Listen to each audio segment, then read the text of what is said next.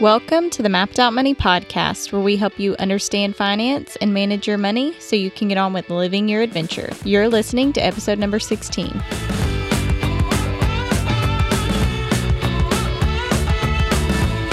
And today's episode is sponsored by the Mapped Out Money resources page. So if you want to go to mappedoutmoney.com/resources, you can check out a long list of mine and Hannah's favorite books and podcasts and blogs. And It's just another version of stuff we like. That's right. Just another version of stuff we like. But yeah, you can see all of our favorites, the tools that we use, where we're learning, and specifically the books, but a lot of other things on that page are affiliate links. So it's also a good way to support this show if you are at all interested in doing that. So mappedoutmoney.com/resources. I was going to start this episode off by saying that we're recording it during Margot's bedtime, so that if we hear any snoring, that's why. But then I thought about it, and every time it's Margot's bedtime. Margot's bedtime. Yeah, so there's always a risk of snoring in our podcast episode. Always. So a couple of weeks ago, we talked about home buying, and we talked about kind of our process, or at least what we are thinking about doing. And we are in the middle of experiencing that planning is everything, but plans are nothing. Plans are nothing. Yeah. So we're not going to get into the details here because we're very much so still in the middle of all this. Mm-hmm. But suffice it to say, we've shifted our way of thinking a little bit from that last episode. And we want to be honest with you guys. So, we're not going to beat around the bush. Like, we've changed our minds. Some things have changed. Some thoughts have changed. And we're going to share all of that in a future episode once some of this gets more nailed down. Today's episode, though, we want to talk about credit scores. And the reason why is because one thing we've noticed through all of this process of looking for homes, looking at homes, dealing with COVID, dealing with the mortgage sort of market right now, us having good credit scores has given us some immense flexibility. And so we want to talk through why credit scores are important, some very common myths around credit scores, and a couple of things that you can do to improve your credit score if you want to do so. Yeah, and you're so forward thinking that from the time that I met you, this was something that you were thinking about. And especially once we got married, you were always really focused on how we could be building up our credit score in a wise way. But I think a lot of people, it really never crosses their mind until they get to where they want to buy a house. Yeah, and we've actually gotten questions like that before, like, hey, we're looking for a home. What can I do to increase my credit? And it's like, well, it's going to take a little while. Yeah, you should have asked me that a couple of years ago. Yeah. So hopefully this episode will help you think ahead a little bit and just help prioritize this if it's something that you want to prioritize in order to give yourself some future flexibility, even if you're not even sure you'll need it right now. Yeah, so I think that leads us, right into kind of the first myth as far as why would you prioritize this. So myth number one when it comes to your credit score is that your credit score is an I love debt score, or that basically it's not important. Or that it's almost like irresponsible to be concerned about your credit score. Yeah, it means that you use a lot of debt, or you want to use a lot of debt, or you aren't focused on paying off debt or something like that if you are pursuing having a good credit score. And the main financial guru, who probably a lot of people have heard say this, we really like him and like a lot of what he has to say. But in our life, we have found a good credit score to be really powerful time and time again. Yes. So even from when we were in apartments and renting, it was helpful as far as when we were being screened as renters, they often checked our credit score.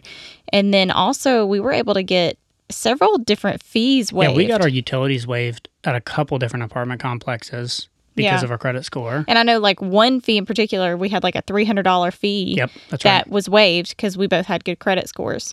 So it does come in handy even just for those smaller We also things. got, a couple of years ago, we got our car insurance rates dropped because of our credit score. Yeah. So, basically taking out debt, taking out loans, that's not the only reason that you would want to have a pretty decent credit score. It can come in handy in some other areas of your life, especially if you are a renter. That being said, it's not the most important thing. That's like saying that BMI is, the most important measure of health or something. But it is an important factor. It's an important factor, and it's more than anything else. One of the big themes we talk about a lot on this podcast is flexibility. And if you have a good credit score, it gives you flexibility and it helps you keep your options open down the road, which is really the main my main argument for why you should spend a little bit of time focusing on it. And before we move on to the second myth, number 2, the other point I want to drive home here is what we talk about in questioning everything. So, and making a conscious decision. So if you decide that you don't want to live your life trying to build up a credit score, that's totally okay. Totally. Just understand what that means and don't just do it because somebody else told you that that's what people who are smart with money do. And on the opposite side of that, don't start trying to build your credit score just because we say it's helpful. Just because we're doing it. Yeah, go look into it and figure out for yourself and make that decision consciously for yourself. No, I think that's perfect. It's a constant assessment of what makes sense for you. Yep. So the second myth is that there's only one credit score, or that when we say your credit score, there's like this one score that is yours. And that's just not at all the case. I never knew anything about this until you talked about it. Really? Yeah. Yeah. So most people have heard of the FICO score, which is what we are going to be talking about in this episode. But there's actually another score called the Vantage score that some companies will use to look at.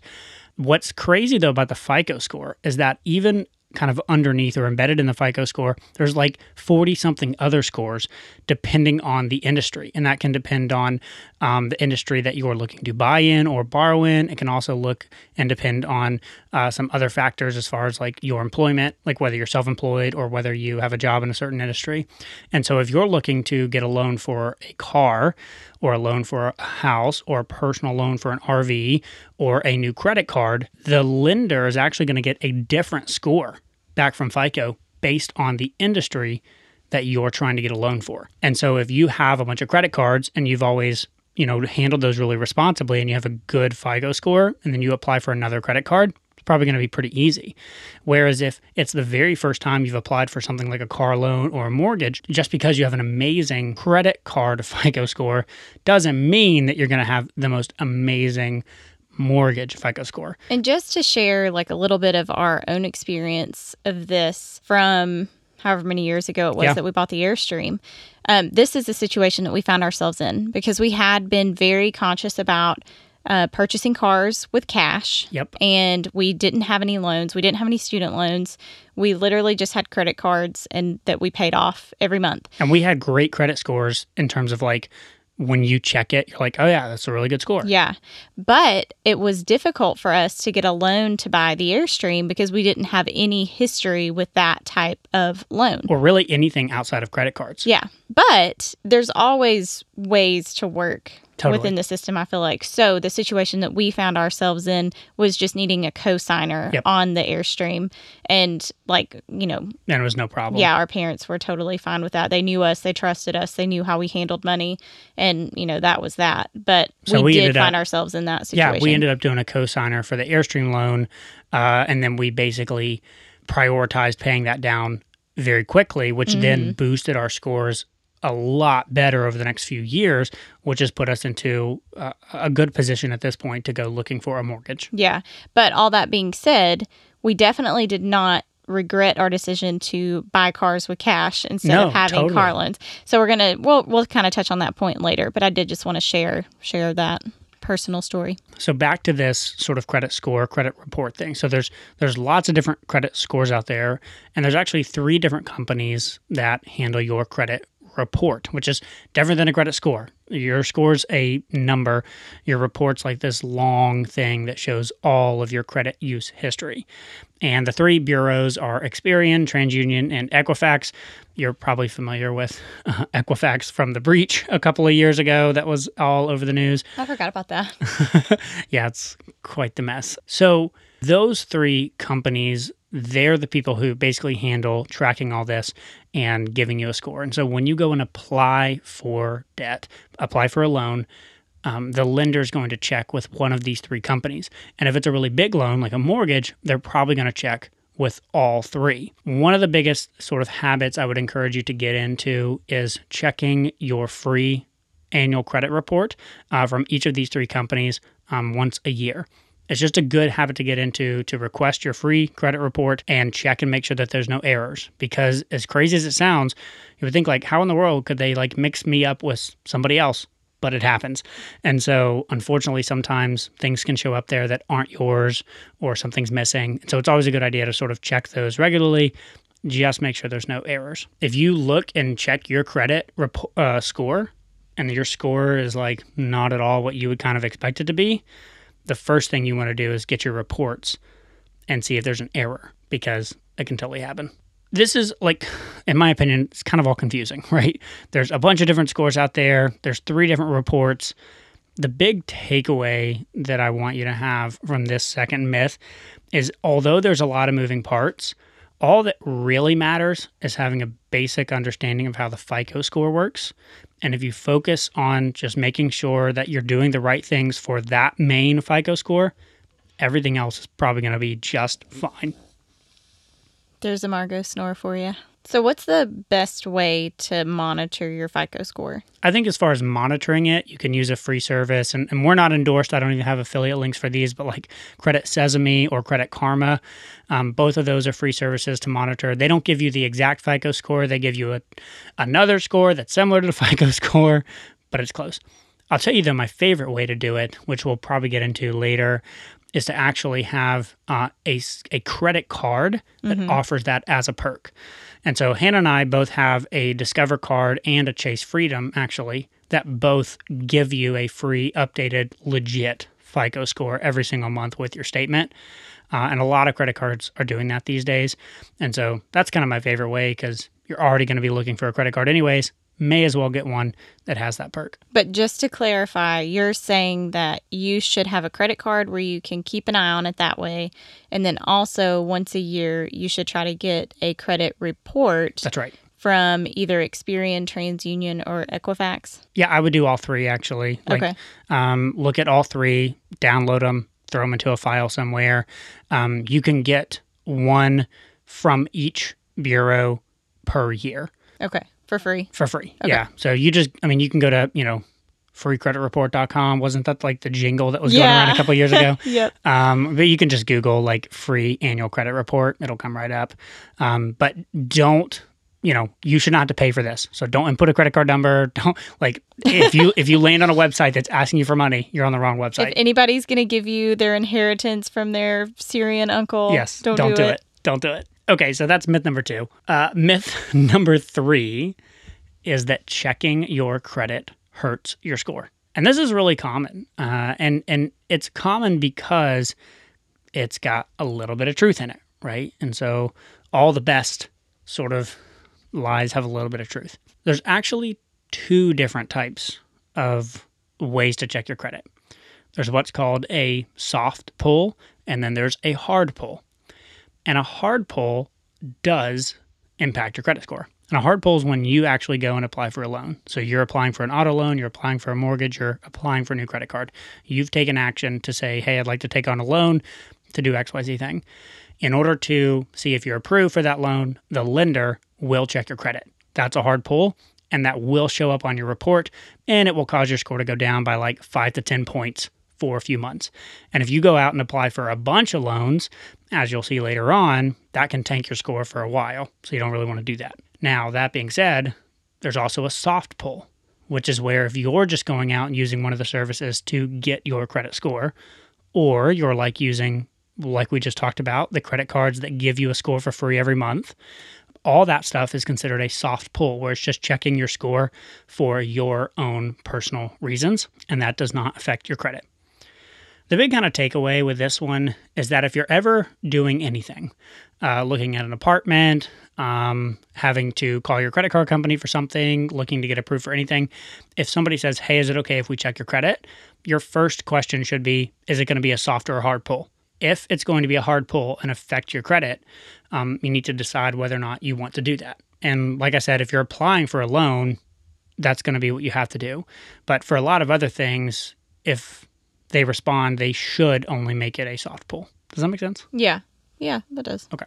So the way that this has kind of come into play for us the past couple of years is we knew kind of in general we're going to be looking to get a mortgage at some time, possibly soon-ish. Yes. Didn't have a real definite timeline. And then there were like a couple of store credit cards that kind of made sense for us to get based on like our recurring spending there and then like their point systems. And we kind of looked at them and decided, let's hold off on those once we're kind of more settled and don't have like a mortgage looming. Yeah, that's right. Then we'll revisit those. So we've definitely been very conscious, and we haven't signed up for like any really good bonus points or anything like that. Yeah. That's kind of been off the table for probably past year and a half or so. At really, least almost 2 years. Yeah. So a few years back, we were signing up for new credit cards to get points and do sign up bonuses and all kinds of stuff like that. That's a whole different episode for a different day. But yeah, because we knew this was coming, we stopped. Yeah. And so same kind of, to you listening, if you think that you're going to be applying for a big loan at any point in the next 6 to 18 months, don't apply for anything. Yeah, resist the temptation to apply for those little credit cards and stuff. That's right. Okay, so are you ready to go to number 4? Yeah, we'll do number 4. All right. Myth number 4 is that you shouldn't pay your card in full because it hurts your credit score. Yeah, so this one, another one that kind of goes along with this, right, is basically you need to carry debt to build a good score. I didn't know that anybody thought this. Are you serious? Yeah. I see this question all the time. Well, I know you told me that it's something that like people bring to you as a concern a lot, but I didn't know. Yeah. Yeah. It's crazy. It's and it's really sad because to me this is like when I get up on my soapbox because like this is one of those things where the financial services industry makes money on people's confusion. That's why credit cards in and of themselves are so stinking hard to understand, is because they make money when you're confused by how the product works. If you can perpetuate a myth that, oh, you shouldn't pay your card off in full, you should carry a small balance because that actually helps your credit score, then of course, like that just gives them interest, which is just crazy. Yeah. And then it's a real slippery slope too. It's a real slippery slope. Yeah. To kind of knock down this myth, I think now's a good time. We can probably just dive deeper into how the FICO score is actually calculated, because then it will explain why this myth is just not true. So first off, what's the range of a FICO score? I should have made this a quiz for you. You should make it a quiz. I know. You want me to make it a quiz? Okay, sure. Okay, take it down. Okay. I'm not looking. Okay. So what would a very poor score be? Okay, so first off, the range is from 300 to 850. I know that. Yeah, the total range. Total range. Mm-hmm. A very poor score is going to be anything under 600, I believe, right? 3 to 600? You're pretty close. It's 300 to 579. Okay, I was close. Okay, so what about a fair? This one's tougher. Okay, so if the next one's 579, it's going to be like 580 to 650. Ooh, close again. 669. Okay, 669. Okay, so then a good credit score is? 670 to, we're getting high, 670 to 740. Ooh, you're real close on this one. You're getting better. 739. Oh, I just didn't decrease a point. Okay. So then very good is? 740 to 799. Yeah. And then exceptional is 800 to 850. Yep, perfect. And really, that's from Experian, right? Yeah. I found that as long as you're above 720, for the most part, you're pretty much going to get the lowest interest rates out there, more or less. Again, depending on like, have you applied? Is this your first time applying for a mortgage or this type of debt?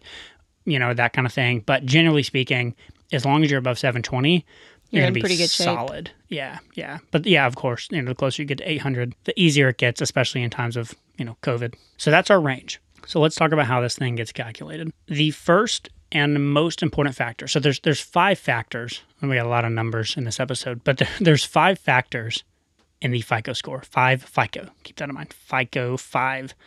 There's 5 factors. The first one is called payment history. And, in layman's terms, it's basically don't miss your payments. Are you paying on time, Are you paying what they ask you to? At least the minimum payment that's due. As long as you're making at least the minimum payment and you're never late, then you're like perfect. And this makes up 35% of your score. So it's a huge chunk.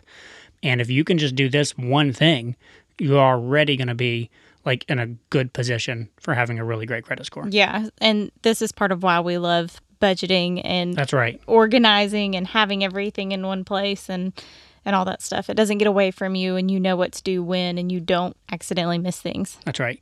And it's important to say too, like, we're not at all perfect. Like, No. I know that we have a podcast about finance, so it sounds ridiculous when I tell you that we've missed payments before on credit cards and stuff, but I have. And even like maybe 6 months ago, so I bought gas, and I thought that I put it on my Discover card because I have two credit cards that look very similar. They both have like an orange edge, and they're both gray. So I thought I was putting it on my Discover card, which is what I always put it on, but it was actually on this other card. And so when I entered it in YNAB, it was on the Discover card, and the other card is one that we like never use. Yeah, so Nick got this notification of like a missing payment, and he's like, "What in the world? What'd you use this card for?" And I was like, "I didn't use it for anything." So at first we thought it was like fraud, and then we were like, "Oh, wait a minute, nope. I put that charge in on the Discover, and it was not on the Discover." But what's nice though is that if you can get in the habit of making your payments regularly, and the lender sees that that's a thing, if you do miss one, don't just give up defeated and like pay the late fee and go like, oh, okay. Call them. So we've actually, that one, and then I did one a couple of years ago. So I know at least twice we've made late payments. And both times I've been able to call them, and I've gotten the late fee waived, and I've gotten them to remove the late fee or the late payment from our credit report. Yeah. So it didn't show up at all. So pick up the phone, call them, and say, that's when you reference like, hey, I've actually been, I've been a customer of you guys for 5 years, and I really like, you really lay it on, I really like you guys. Like, I made a mistake. I'm so sorry, all that kind of thing. And most of the time they're pretty good. At least that's been my experience. Yeah. But it is, all of this stuff works together. So it does. YNAB does help you do that check. Oh, and yeah. like catch things too, hopefully before the credit card would catch it. That's right. So 35% on payment history. Now, the next one, this is the one that started this myth. Okay, so this one is 30% of your credit score, and it's called amounts owed.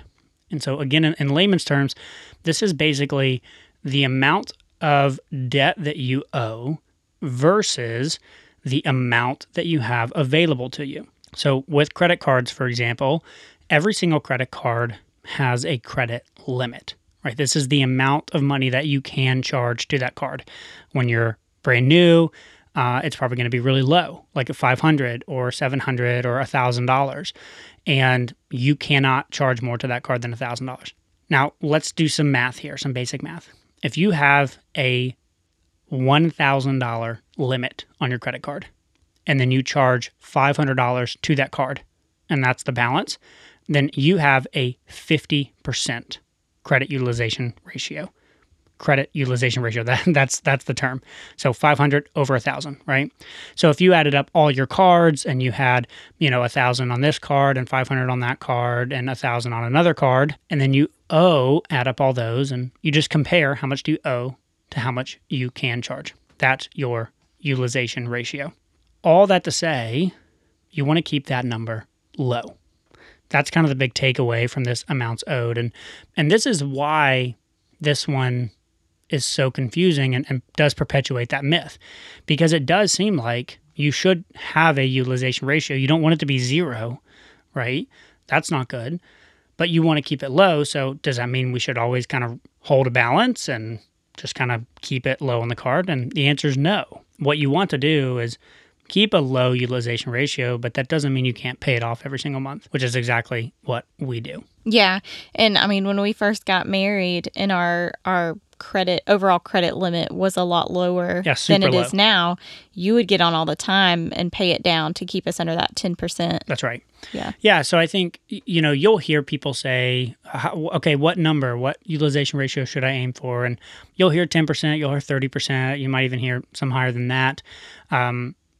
No one has a magic number that they've heard of, but lower is better. I've personally just always aimed for under 10%. And to your point, when you have a really low limit, that to me just meant, okay, well, I'm just going to log on every single week and pay the card down so that way our average utilization is really low. Now, one little pro tip here, and this I need like a disclaimer here. This is like you've got to be really disciplined, and you need to feel very confident that you're not going to be tempted to use the credit card and rack up your spending. But if you're using YNAB, if you're using a budgeting tool, if you're never putting more on the card than you can pay off and can afford, then a kind of pro tip to help you out here is to call the credit card company regularly and ask them for a credit limit increase. Now, that's probably not going to work all that great right now during COVID because banks and credit card companies are actually just slashing limits right now. But pre-COVID and hopefully after, I got into a habit, especially early in our marriage, where every 6 to 9 months, I would call pretty much every credit card company, and I would do it all on one day because you do it all on one day because they're all going to check your credit. So you just want it to show up at the exact same time so that it doesn't have time to get shown on the reports that they checked your credit. Mm-hmm. So you call the company, and I learned this from Ramit Sethi's book, I Will Teach You to Be Rich. He actually has like a word-for-word script that you can use when you call the company. I remember when you first read that book and you were like, oh man, I've got to start doing this. It was this. Awesome. And it worked like a charm. Like seriously, we did a video on YouTube where I called Discover and I got a credit limit increase. He says he means he did a video. Well, anyway, it's on our YouTube channel where I called Discover and got one, live in that video. But you just call and you say, hey, like, I'm, a great user. Like I love Discover. And I'm just looking to increase my credit limit, because I've got either whatever expenses coming up, or you just say, you can just straight up say, I'd like to decrease my utilization ratio. And basically they'll check your credit, see if you apply, and boom, increase. And so obviously, if you understand fractions in math, the larger your denominator, which is that credit limit, the lower the overall utilization ratio, which will absolutely help your score. Taking me back to middle school math there. That's right. That's right.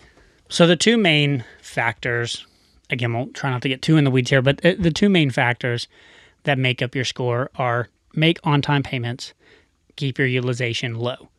If you do those two things, that's 65% of your score alone and will make a huge difference. All right, are we ready for number 5? Yeah. Number 5, let's do it. So myth number 5 is that closing an account always helps your score or it always hurts your score. Yeah, this is one, again, I've heard people say both, like, oh, you should never close an account because that'll hurt your score. Or I've heard people say, oh, you need to close accounts. That'll make it look good. Like, yeah, you closed it. You don't have that debt anymore. And the truth is, like most things, the answer is it depends. It depends. I think to, again, explain why this myth is the way it is, now it makes sense to talk about the other factors of your FICO score. So we mentioned how there's 5 factors of your FICO score. We've already covered 2. The next one is the length of credit history. Basically, what's the average age of your credit history? If you've only had a credit card for a year and that's the only type of debt you've ever owed, you've got a really low account age. Whereas now we're quickly approaching, I'm almost approaching 10 years since I got my first credit card. And so my average age of account is getting older. And basically just the longer your average age is, the better. But like this is where this myth comes into play, right? Because if you close an account, let's say that has a really, really old, that's been around for a long time, then yeah, that could negatively impact your score. Because it's going to make your average age of accounts much younger if you close your oldest credit card. At the same time, if you close like the one you most recently got, that could make your average age of accounts older, which would actually help your score. And so that's where it's like, it depends. This was another one that I had no idea about. Like years ago when you first started getting into like talking about credit scores and everything, and you told me that this was a factor, literally had no idea. I think that's true for most people. Yeah. I mean, I didn't know until I read it. And I think so many people choose their first credit card like not knowing that. So I think, kind of the pro tip here would be if you are, like if you're really young right now, or maybe you even have kids who are going to be getting a first credit card soon, the big takeaway is choose a credit card at first that doesn't have an annual fee and is kind of with a big company so that you feel confident that you don't really ever want to close it. The other thing I would say as far as keeping old accounts is one thing we do is to keep old accounts relevant, which just help us out, is we'll set up a small recurring charge and then set it to auto pay. Yeah. So like we've got a Discover Miles card that we haven't used in years for anything other than we charge Netflix to that every month on auto pay, and it's set up to auto pay from our bank account in full. And so that card's like in a drawer. I never think about it. It pays itself off and it charges Netflix, and it just helps our credit score. Okay, so the last two factors for your FICO score are both small. These are both 10%. One is new credit, which basically just means, do you have a lot of new accounts? If you have a whole bunch of new accounts, that's not good. And then the other one is credit mix, which is, do you have multiple types of debt? Auto loans, student loans, personal loans, credit cards, mortgages. The more variety you have, the better, and the more it will help your score. Again, though, keep in mind, some people will use this as an excuse of like, ooh, I could pay for this car in cash, but I'm going to take a loan because that's going to help my score. It's like, no. Yeah, we would never recommend doing that. No. Like in that case, like we said, it came down to, okay, we just need a cosigner on here. That's right. Yeah. And like the thing to keep in mind is the credit mix, it only makes up 10% of your score. Mm-hmm. And so it's a relatively small thing, and you don't want to go into debt as the main justification being it'll help your credit score out. Yeah. It's a relatively small thing. I think the bottom line when it comes to the factors, right? These 5 factors.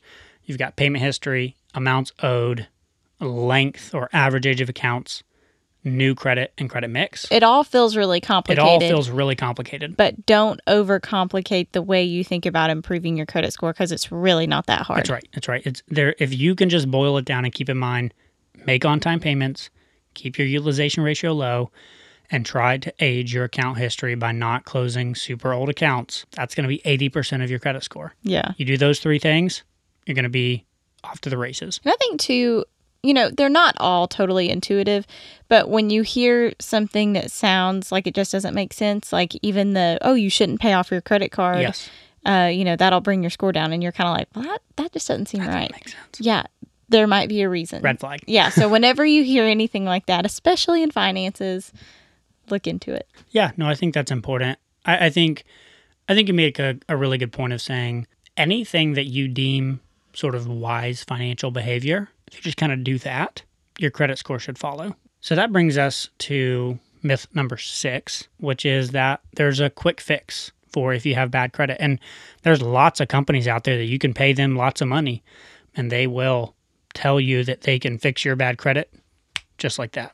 And the truth is, just like a magic dieting pill or, some magic get rich quick thing, there's no magic pill, there's no magic bullet, there's no magic program. It's just good old fashioned patience and kind of following the path, right? Doing everything else that we kind of already laid out. But if you do have bad credit and you are looking to sort of improve that, kind of a couple tips we would have for you. The first one, circling back to what we talked about earlier, would be get your credit report, make sure there's no errors. If you've got bad credit, always make sure that at least you have bad credit. Make sure it's your bad because credit. It's yours. Make sure that it's not somebody else's. The next thing is, again, just thinking through making on-time payments, utilization low, and age of accounts. The first thing you want to do is make sure you're paying on time. If you've got delinquent bills, that needs to be your first priority. Go back to those lenders, give them a call, explain your situation. Hey, I got laid off because of COVID. Hey, this, terrible life thing happened in our medical, and now we have this crazy medical debt. Like, call them, be human, and ask them for extensions, ask them to see what they can do. They're willing to work with you a lot of the time if you are basically willing to work with them and say like, hey, I do want to pay this off. I do want to make this right, but I just need you to work with me. That would be kind of the biggest thing there. The other option that you have, especially if you have really low credit or you're recovering, one good option is to get a secured credit card, which is basically where you put up the money for the credit limit. So you would like give them $500 in cash, or obviously in a check or whatever, And then your credit limit on that card is up to $500, but it's basically against your own money. And it's a good way to build credit and build a reputation where the bank has no risk because it's your money in the first place. And that's a great way. You can do that for 6 to 12 months, and then you can eventually get your money back and go get a different credit card that's more of a traditional credit card. The bottom line is there's no quick fix. There's no magic pill. There's no anything like that. You got to be patient. All right. Are we to number 7 already? We are. We're already at number 7. So number 7 is that credit scores are the most important factor of your financial health. This is a myth. And it goes back to the first one, right? Just at the same way that credit scores are, not this sort of I love debt score, and it means that you are financially irresponsible if you like credit scores. In the same way, they're not like the saving grace either. Yeah, they're not the end all be all. That's right. They're just a number. It's not a picture of your overall financial health. If you have a low credit score, it doesn't mean you're a bad person or terrible with money. If you have a really great credit score, it doesn't mean you're amazing. It's just a number. And all we're really trying to get you to do is learn how to build a couple of good habits that can get you a good credit score down the road so that you have greater flexibility when you're looking to utilize debt. That's it. Yeah. And we just want you to be informed and to think about it in that way of whether or not it's something that you need to be focused on improving. So don't put too much weight in them, but don't dismiss them completely. The dichotomy, as Jocko would say. Yeah. And if you do choose to dismiss it completely, just understand what that means. Yeah, just understand what that means. You're going to need to be a lot more patient probably in terms of like buying a house, and you're going to need a lot more cash. Okay, so those are our 7 myths. Before we wrap up this episode, though, we need to do our stuff we like. Stuff we like. What a boring intro to it. I'm so disappointed in you. All right, Nick, even though you did a really boring intro into the stuff we like today, and it was not the artistic display that you normally grace us with, I'm going to let it slide. I know. So, I didn't tie it in as well today. I know you didn't. Very disappointing. But anyways, what stuff are you liking this week? This week, I'm really liking David Perell. And I told myself I was going to Google his last name and learn how to say it before this episode, and then I didn't. So I don't know if it's Perell or Peril. Well, now that we're in COVID and everything, all I can see is Purell. There's only one letter difference. Yeah, Google David Perell. No, yeah. David Perell or Perell. I'm not sure. Perel. You're close enough. Double L. That's good. Anyways, so this guy, he's young, super young. He's in his 20s. He writes about entrepreneurship and tech and the stock market and money and education, and it's kind of this hodgepodge of topics that I'm very interested in. And he is super compelling. He just writes very simply, very easy to understand. He's made Nick want to become a writer. He's made me want to write, which I historically don't like doing, but I've really just enjoyed reading his stuff. 2 articles in particular that I've really enjoyed lately. One is called College Students Don't Go to School This Fall. And his basic premise is don't pay $30,000 a semester for Zoom classes. Go spend that time developing another skill, starting a business, doing something else, which I thought was really interesting. And then another one that I loved is he had this recent one called 50 Ideas That Changed His Life. And I'll just tease the first one that I really liked, which was inversion. And I'll read it here. He says, avoiding stupidity is easier than trying to be brilliant. Instead of asking, how can I help my company? You should ask, what's hurting my company the most and how can I avoid it? Identify obvious failure points and steer clear of them. I like this too because it totally comes full circle because that's basically what we've been saying with the credit score. It is. That's exactly right. It's not how can I improve my credit score? It's how can I just avoid doing things that will hurt my credit score? Yeah, which ends up being pretty common sense stuff. That's exactly right. So big fan, 50 Ideas That Changed His Life, David Perell. Well, you want to give us a little wrap up? Sure, we'll wrap it up. So I think the big takeaway with all these different myths, if you could just boil it down to 3 little things. Make on-time payments, keep your utilization ratio low, and try to keep your average age of accounts long, which really just means be patient. If you can do those 3 things, that's 80% of your credit score, and just give it time, and you're going to have a really, really good credit score, which will hopefully offer you a lot of flexibility down the road. And I think I will throw like the key points of this information into a PDF. Okay. And have that for download. So where do we want to put that for people to download? So if you just go to mappedoutmoney.com/016 for the 16th episode, you can download the PDF, or you can just click the link there in the description in your podcast player. Should be right there as well. All right. Are we done? We're done. So thank you all so much for listening. We really, really, really appreciate it. And maybe we'll have more to share with you next time about the house stuff. Who knows? Yeah. Thanks so much, and we'll see y'all later.